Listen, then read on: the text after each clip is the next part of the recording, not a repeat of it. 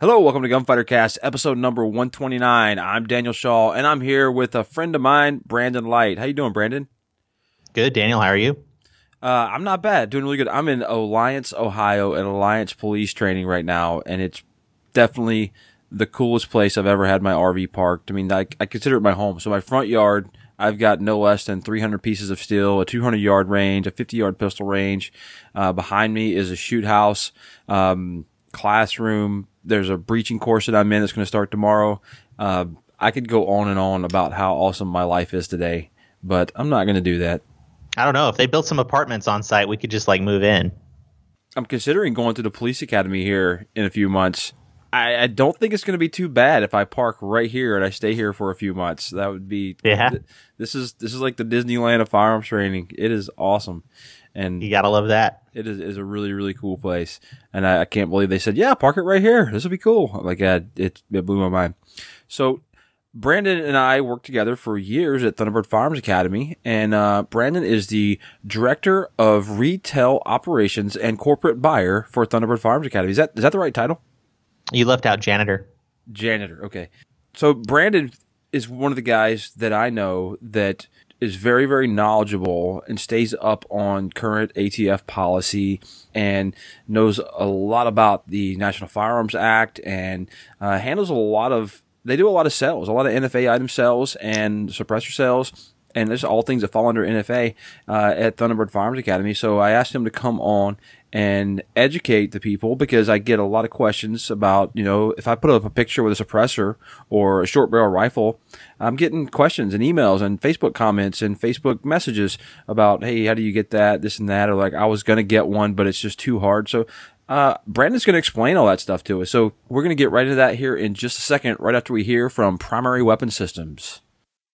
Primary Weapon Systems, or PWS, is a state-of-the-art machine shop in Boise, Idaho. PWS makes almost all their rifle components in-house, and the parts they don't make, they acquire from the highest quality manufacturers in the United States. The Mod 2 series rifles from PWS are some of the most feature-rich ARs on the market. One of those features is the Mod 2 Enhanced Buffer Tube, which has a ratchet lock design that eliminates the need for staking while providing a solid lockup with the ability to remove it easily in the future. Go take a look at primaryweapons.com. Primary Weapon Systems, because it's time. All right, welcome back. So, Brandon, first question. What is the NFA? So, the National Firearms Act of 1934.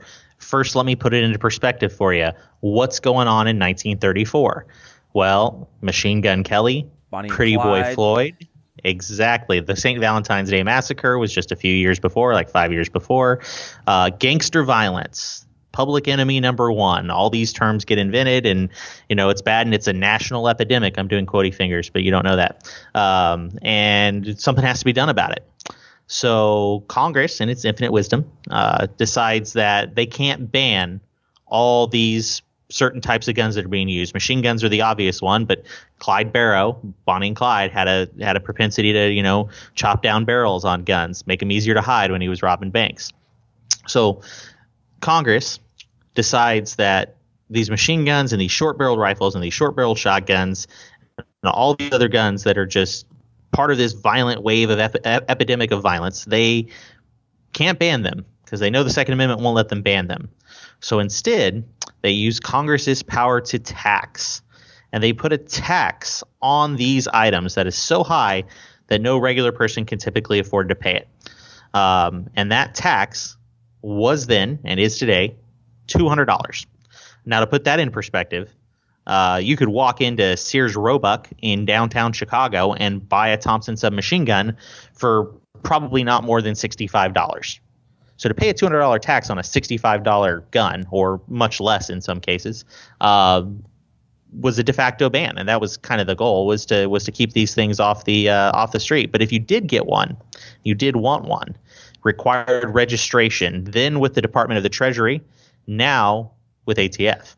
And again, the sole goal was to track when these things cross state lines in case they were getting used in bank robberies and things like that. So the NFA was a lot bigger burden then than it is today. Costs have gone up and things get produced a little bit differently. Surely most NFA items are over $200, so the tax because a little bit more bearable. I won't say reasonable, I'll say bearable. But that's the NFA in a nutshell. It's tax code, and it forces registration of these select items because they wanted to ban them and they couldn't.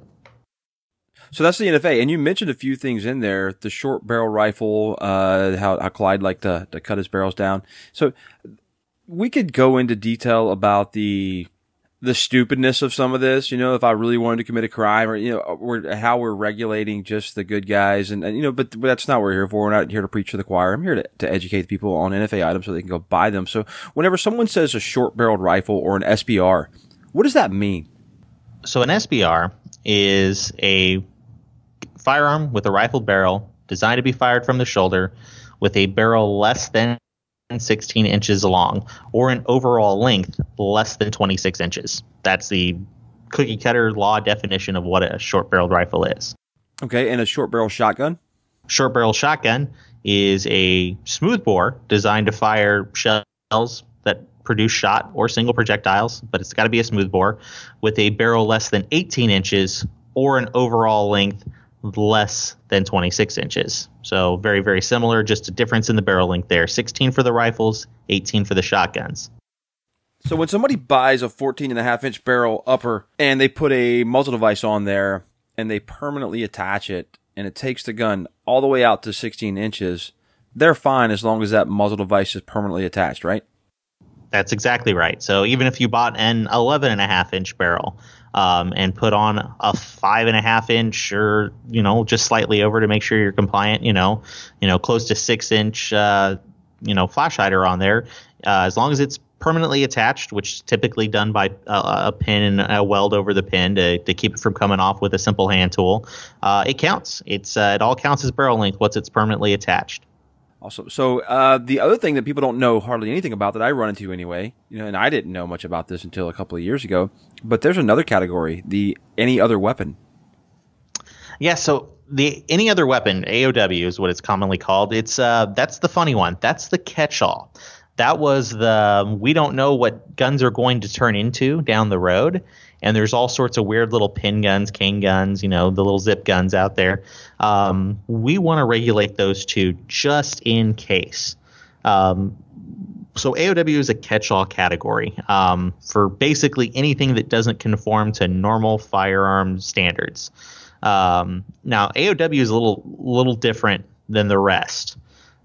Because when you buy an AOW, that transfer tax is only $5. It's not that $200 tax. You can build an AOW and still have to pay the $200 tax. But buying it's only $5. So it seems more attractive, but it's still a lot less common. You don't see as many AOWs out there as you do the rest of the NFA stuff. And one of the most commonly sold out there or possessed in the NFA or the items that fall under the NFA is a suppressor.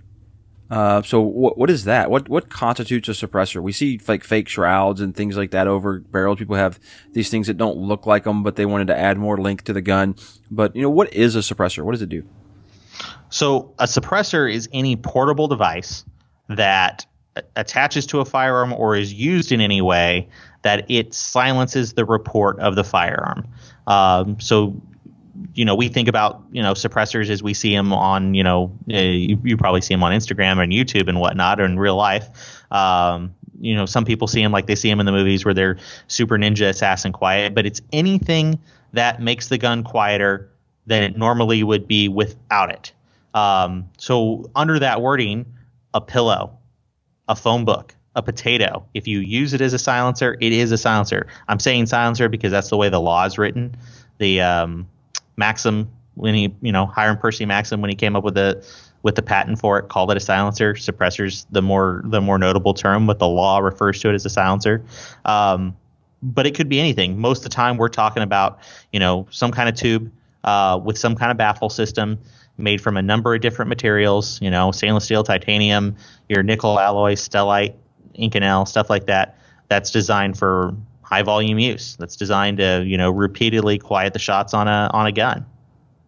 These all sound like exciting things that I need to have in my safe, right? That's what the listeners are thinking. That's what I'm thinking anyway. We're going to take a quick break, and we're going to tell you how to get those things in your safe, at least cover the common methods for obtaining an NFA item. And it got a little bit more difficult here recently, but it's still not, the biggest problem to go get one if you want an NFA item. So we'll be right back. In the 1911 world, there's Nighthawk Custom, and then there's everyone else. Nighthawk Custom makes the highest in quality 1911 under the motto, one gun, one gunsmith. Each 1911 is handmade with each part fitted by one gunsmith from start to finish. Nighthawk Custom is giving away one of their custom 1911s every 90 days this year. All you need to do to register is visit www.nighthawkcustom.com/gunfightercast and sign up. Brandon, what are the common methods for obtaining an NFA item? So the easiest way to buy an NFA item is to purchase one from your locally licensed dealer. It's not that dissimilar from purchasing a regular firearm. There are just some extra steps. It's kind of like what you alluded to earlier. It seems a lot more daunting than it is. It's not that complicated, especially if you have a good dealer that can walk you through. That's what I was going to say. How the process works. If you've got a good dealer that knows how to do it and they provide a lot of those steps and make it easy for you, you could walk in and have pretty much everything done in a very short amount of time. And maybe you have to go do something somewhere else and then bring it back. But within a couple of hours, you've done everything you need to do. Even search for the item that you want to buy. Yeah, it's pretty simple. I mean, it's really it's gotten a little harder, and we'll touch on that here in a second. But it's really just a series of steps, and at the end of the day, it's a couple of forms, that are front and back, and a couple extra steps. So purchasing is by far the easiest way, but there are plenty of guys out there that make their own stuff too. Just like you can build a regular firearm for your own personal use, you could build an NFA item, with the exception of machine guns, because there's no new ones of those since May 19th, 1986. So you can't build your own machine gun, but you can build any other NFA item that you want to build, as long as you have the resources and the talent and the know-how.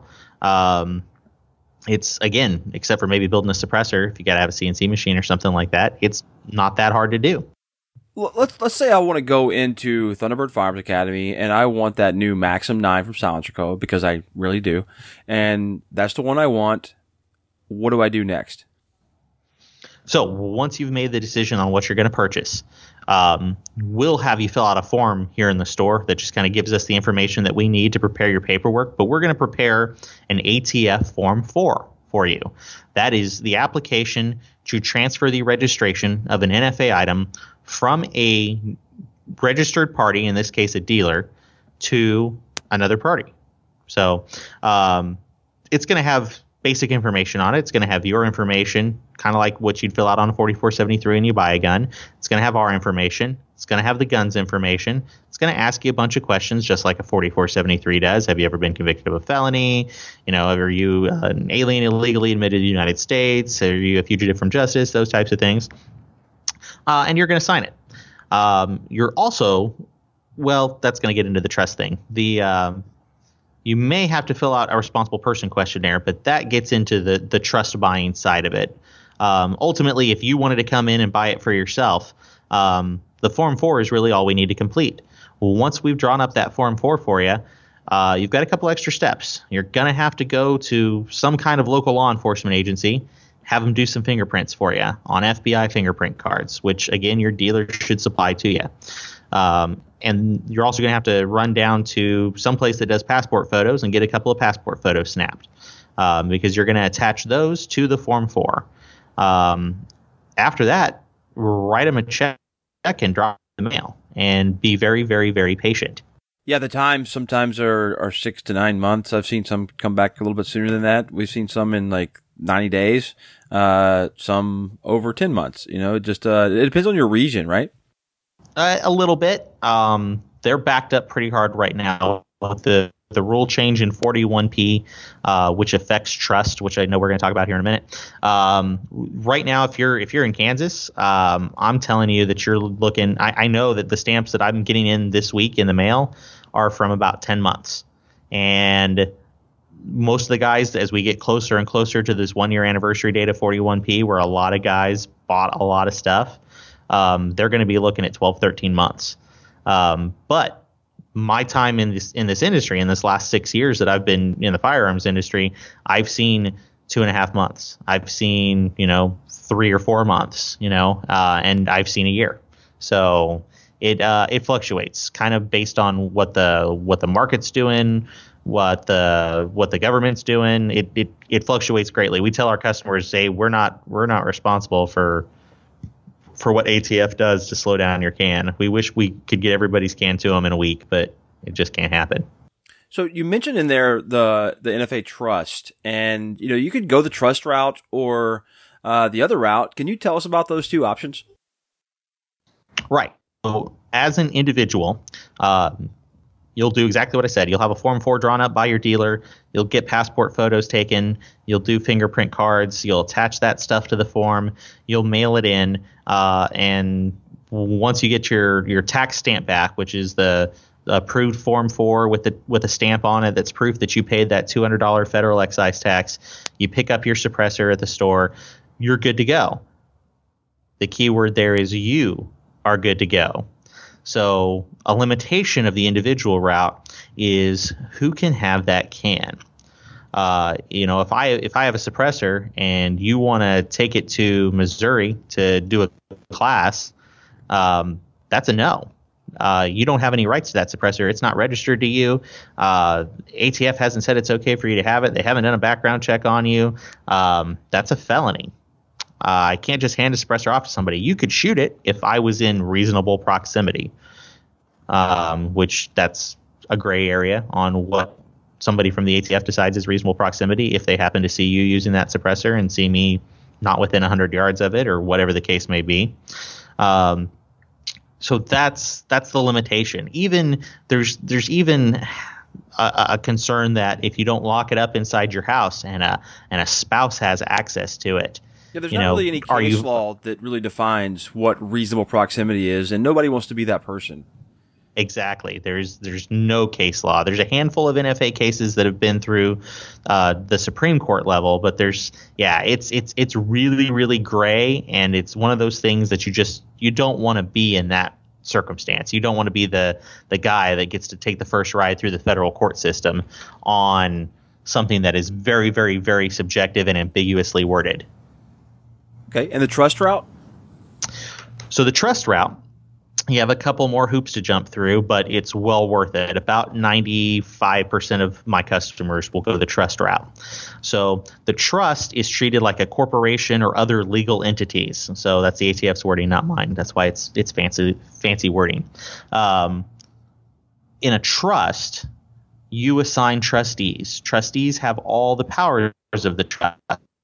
So kind of like being an employee at a corporation. We've got an owner here at Thunderbird, but all of us employees can possess the firearms here. Trust works the same way. You have trustees, they all have the powers of the trust.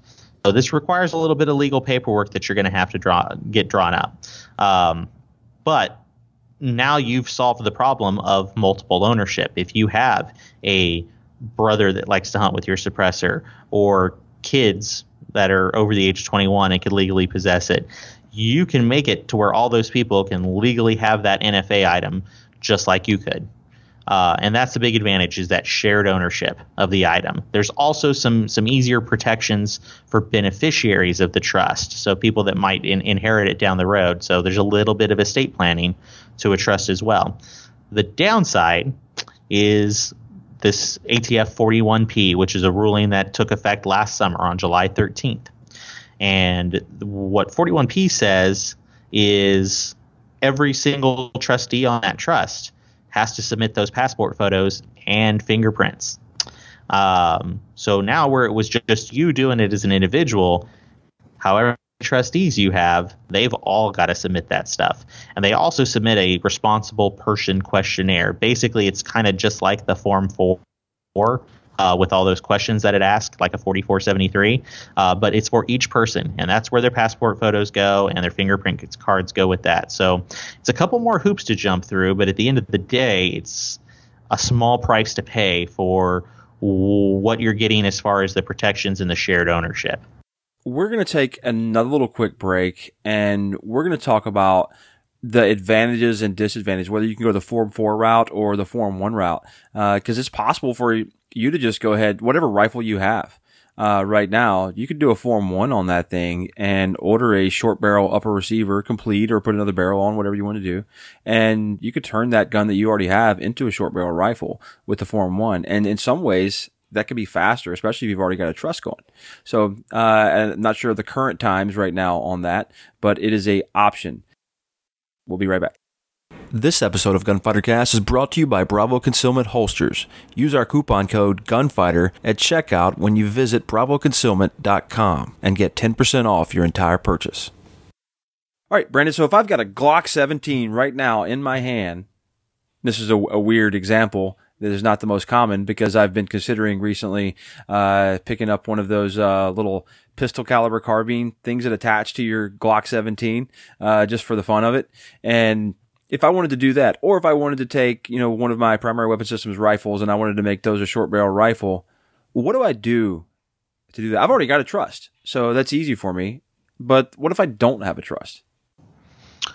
So if you want to have an NFA item and you want to do it in a trust, the first thing to do is check with your local dealers because they may have a mechanism for you to do a trust. If you know that they sell short barrel rifles, short barrel or suppressors or something like that, check with them because they may have a mechanism for you to get a trust very, very easily.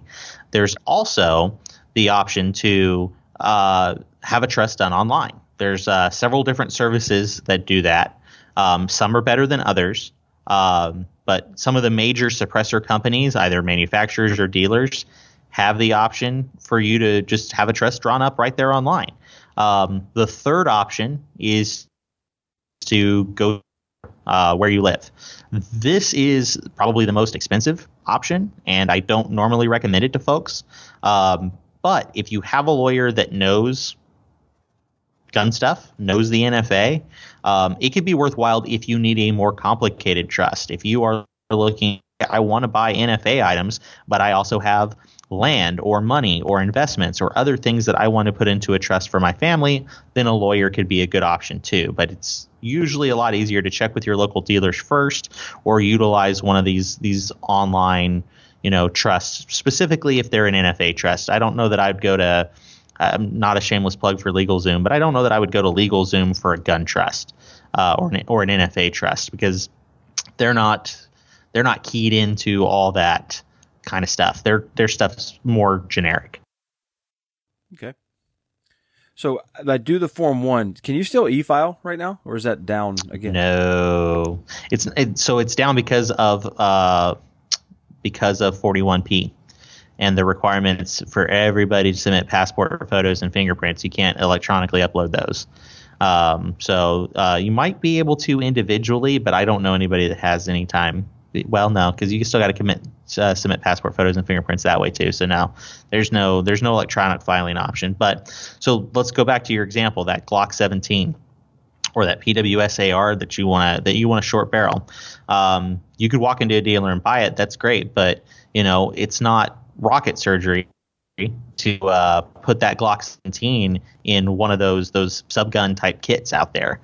It's really, really easy. So that's why ATF has the Form 1. A Form 1 is your application to make and register an NFA firearm. And it allows you to submit all the information of the original gun. So in this case, your Glock 17 or your PWS AR, make, model, serial number. They want some other information. They're going to want to know barrel length and overall length. But that stuff's kind of easy to figure. And pay the tax, register it, wait the processing time, and then once you have a tax stamp in your hand, you can put that thing together. So you can take that Glock 17 and put it in that subgun kit, or you can take a short barrel. You just buy a barrel and put it in your PWS. Probably easier to just buy a complete upper on an AR. That's kind of the way a lot of guys go about it. If I do that with a trust, do I need to have it engraved with my trust name or anything?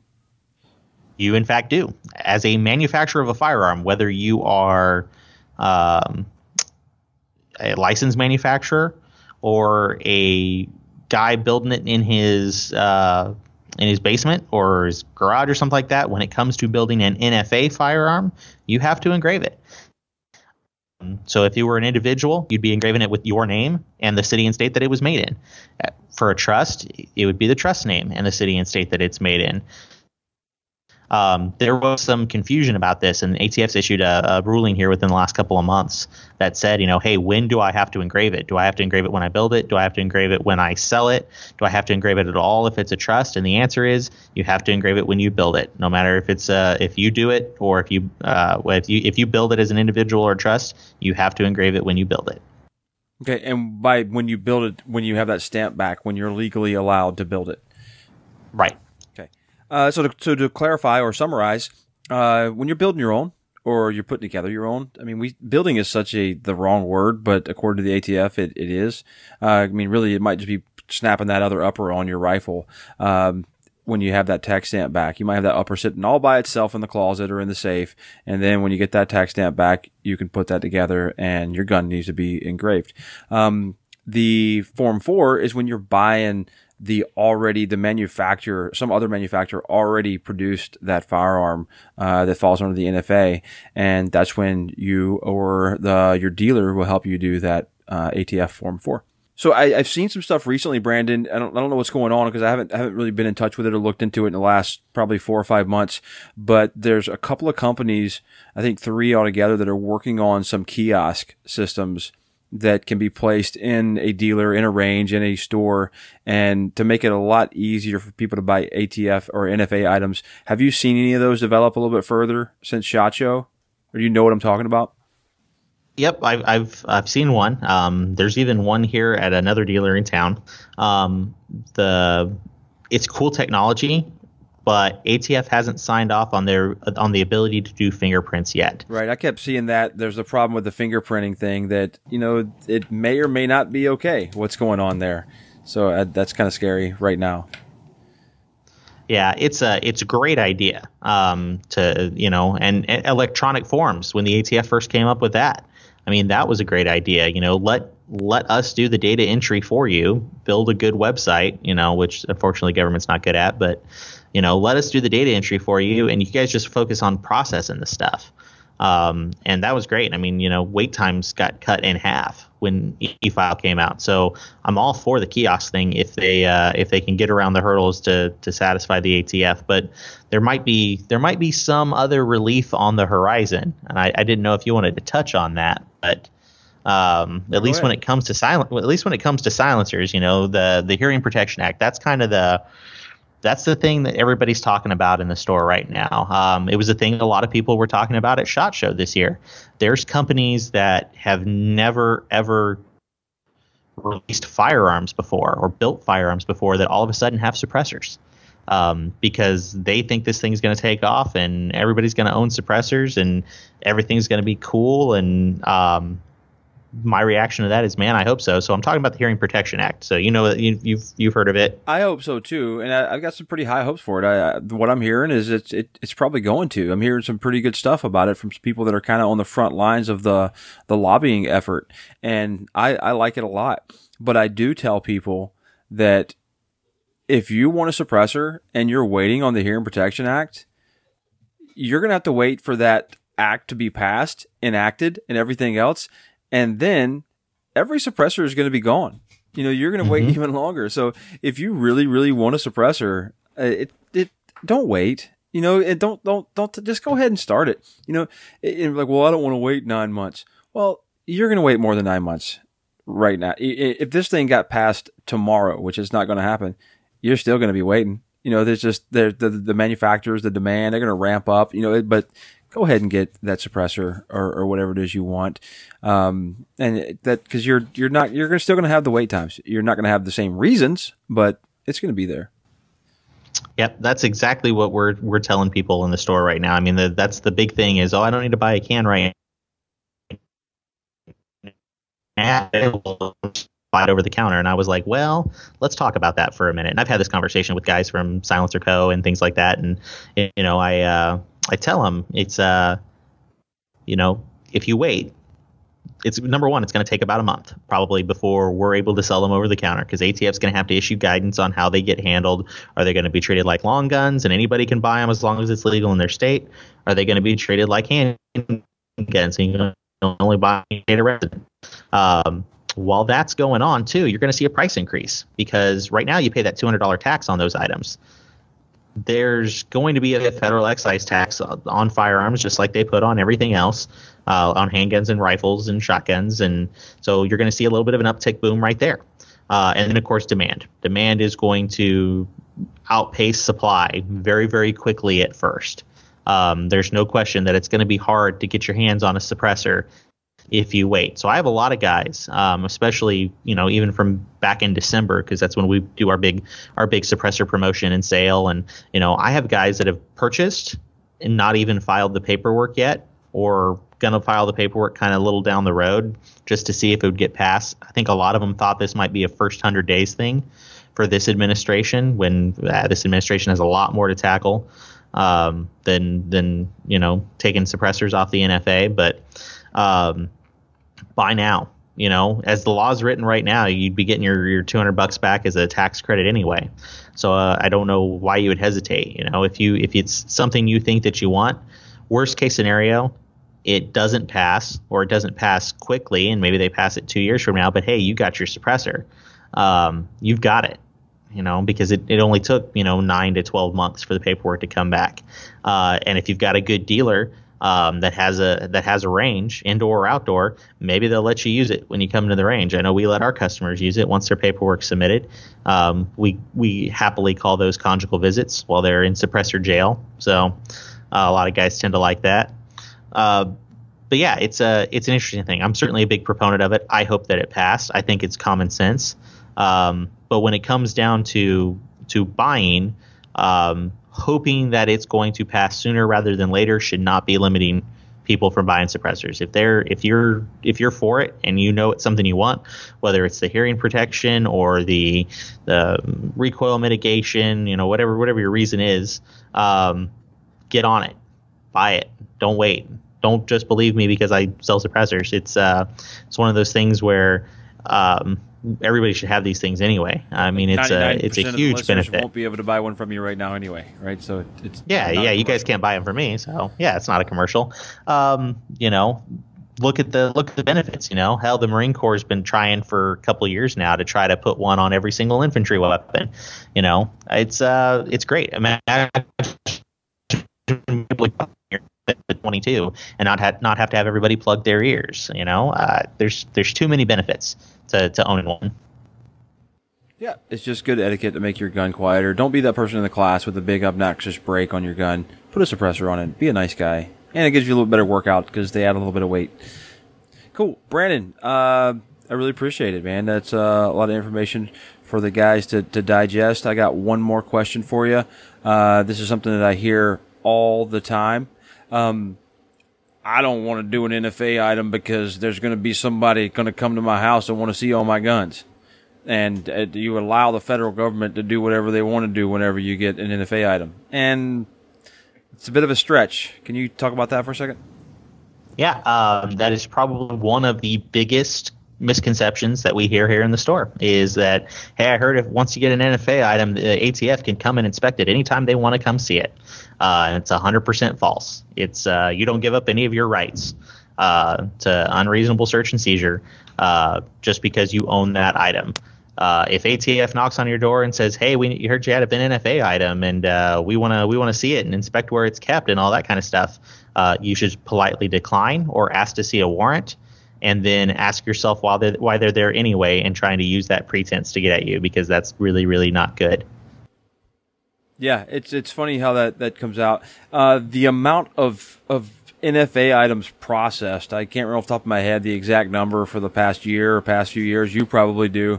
But man, there's a crazy high number. And if they started trying to go inspect everybody's house, there's not enough ATF agents to do that. There's not enough ATF agents to go actually do audits on most gun stores on a reasonably regular basis, much less come to your house and look where you're keeping your 22 suppressor. No, exactly. There's something like 770,000 registered NFA items in the hands of private owners.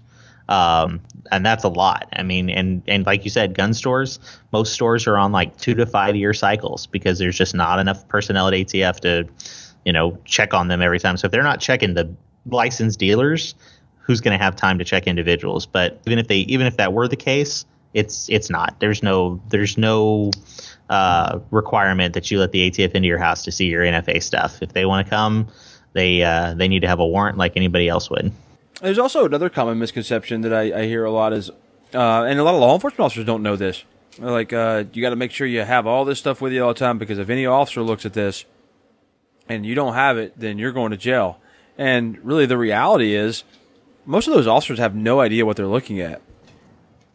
You're absolutely correct. So in my stint in law enforcement, nobody ever showed me a Form 4. We never even talked about silencers or short-barreled rifles or things like that. You'd see the occasional sawed-off shotgun, but most of the time they were illegal anyway, and you kind of knew about that. But you never really got trained on this stuff unless you have a law enforcement officer that happens to be a gun guy. So now, personally, as a dealer, we recommend that if you're going to have it out, especially if you're hunting and things like that, and different states may require this, have a copy of the Form 4 with you. Don't take the original, just have a copy.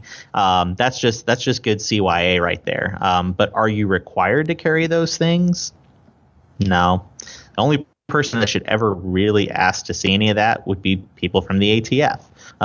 But again, check your local laws, especially in the states that allow hunting. They may want you to carry a copy of your Form 4 or Form 1 for a suppressor or a short-barreled rifle for that matter, if you're hunting with a short-barreled rifle, which some guys do around here because you never take a lot of long shots in Kansas, apparently, or so I'm told. So, yeah, best thing to do is carry a copy, but are you required to? No.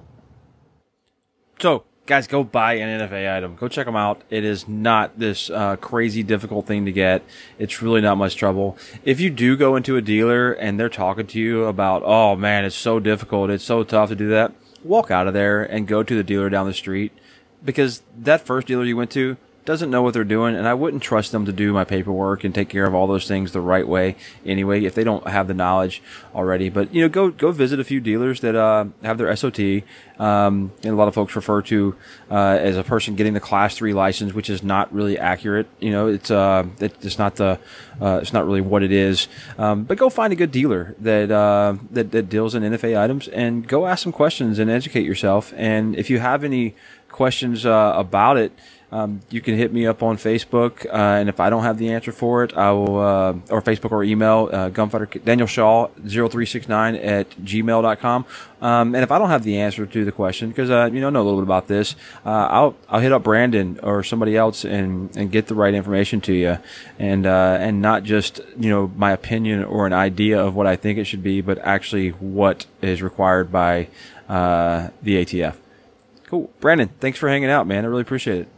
Hey, I appreciate it too. Anytime, man.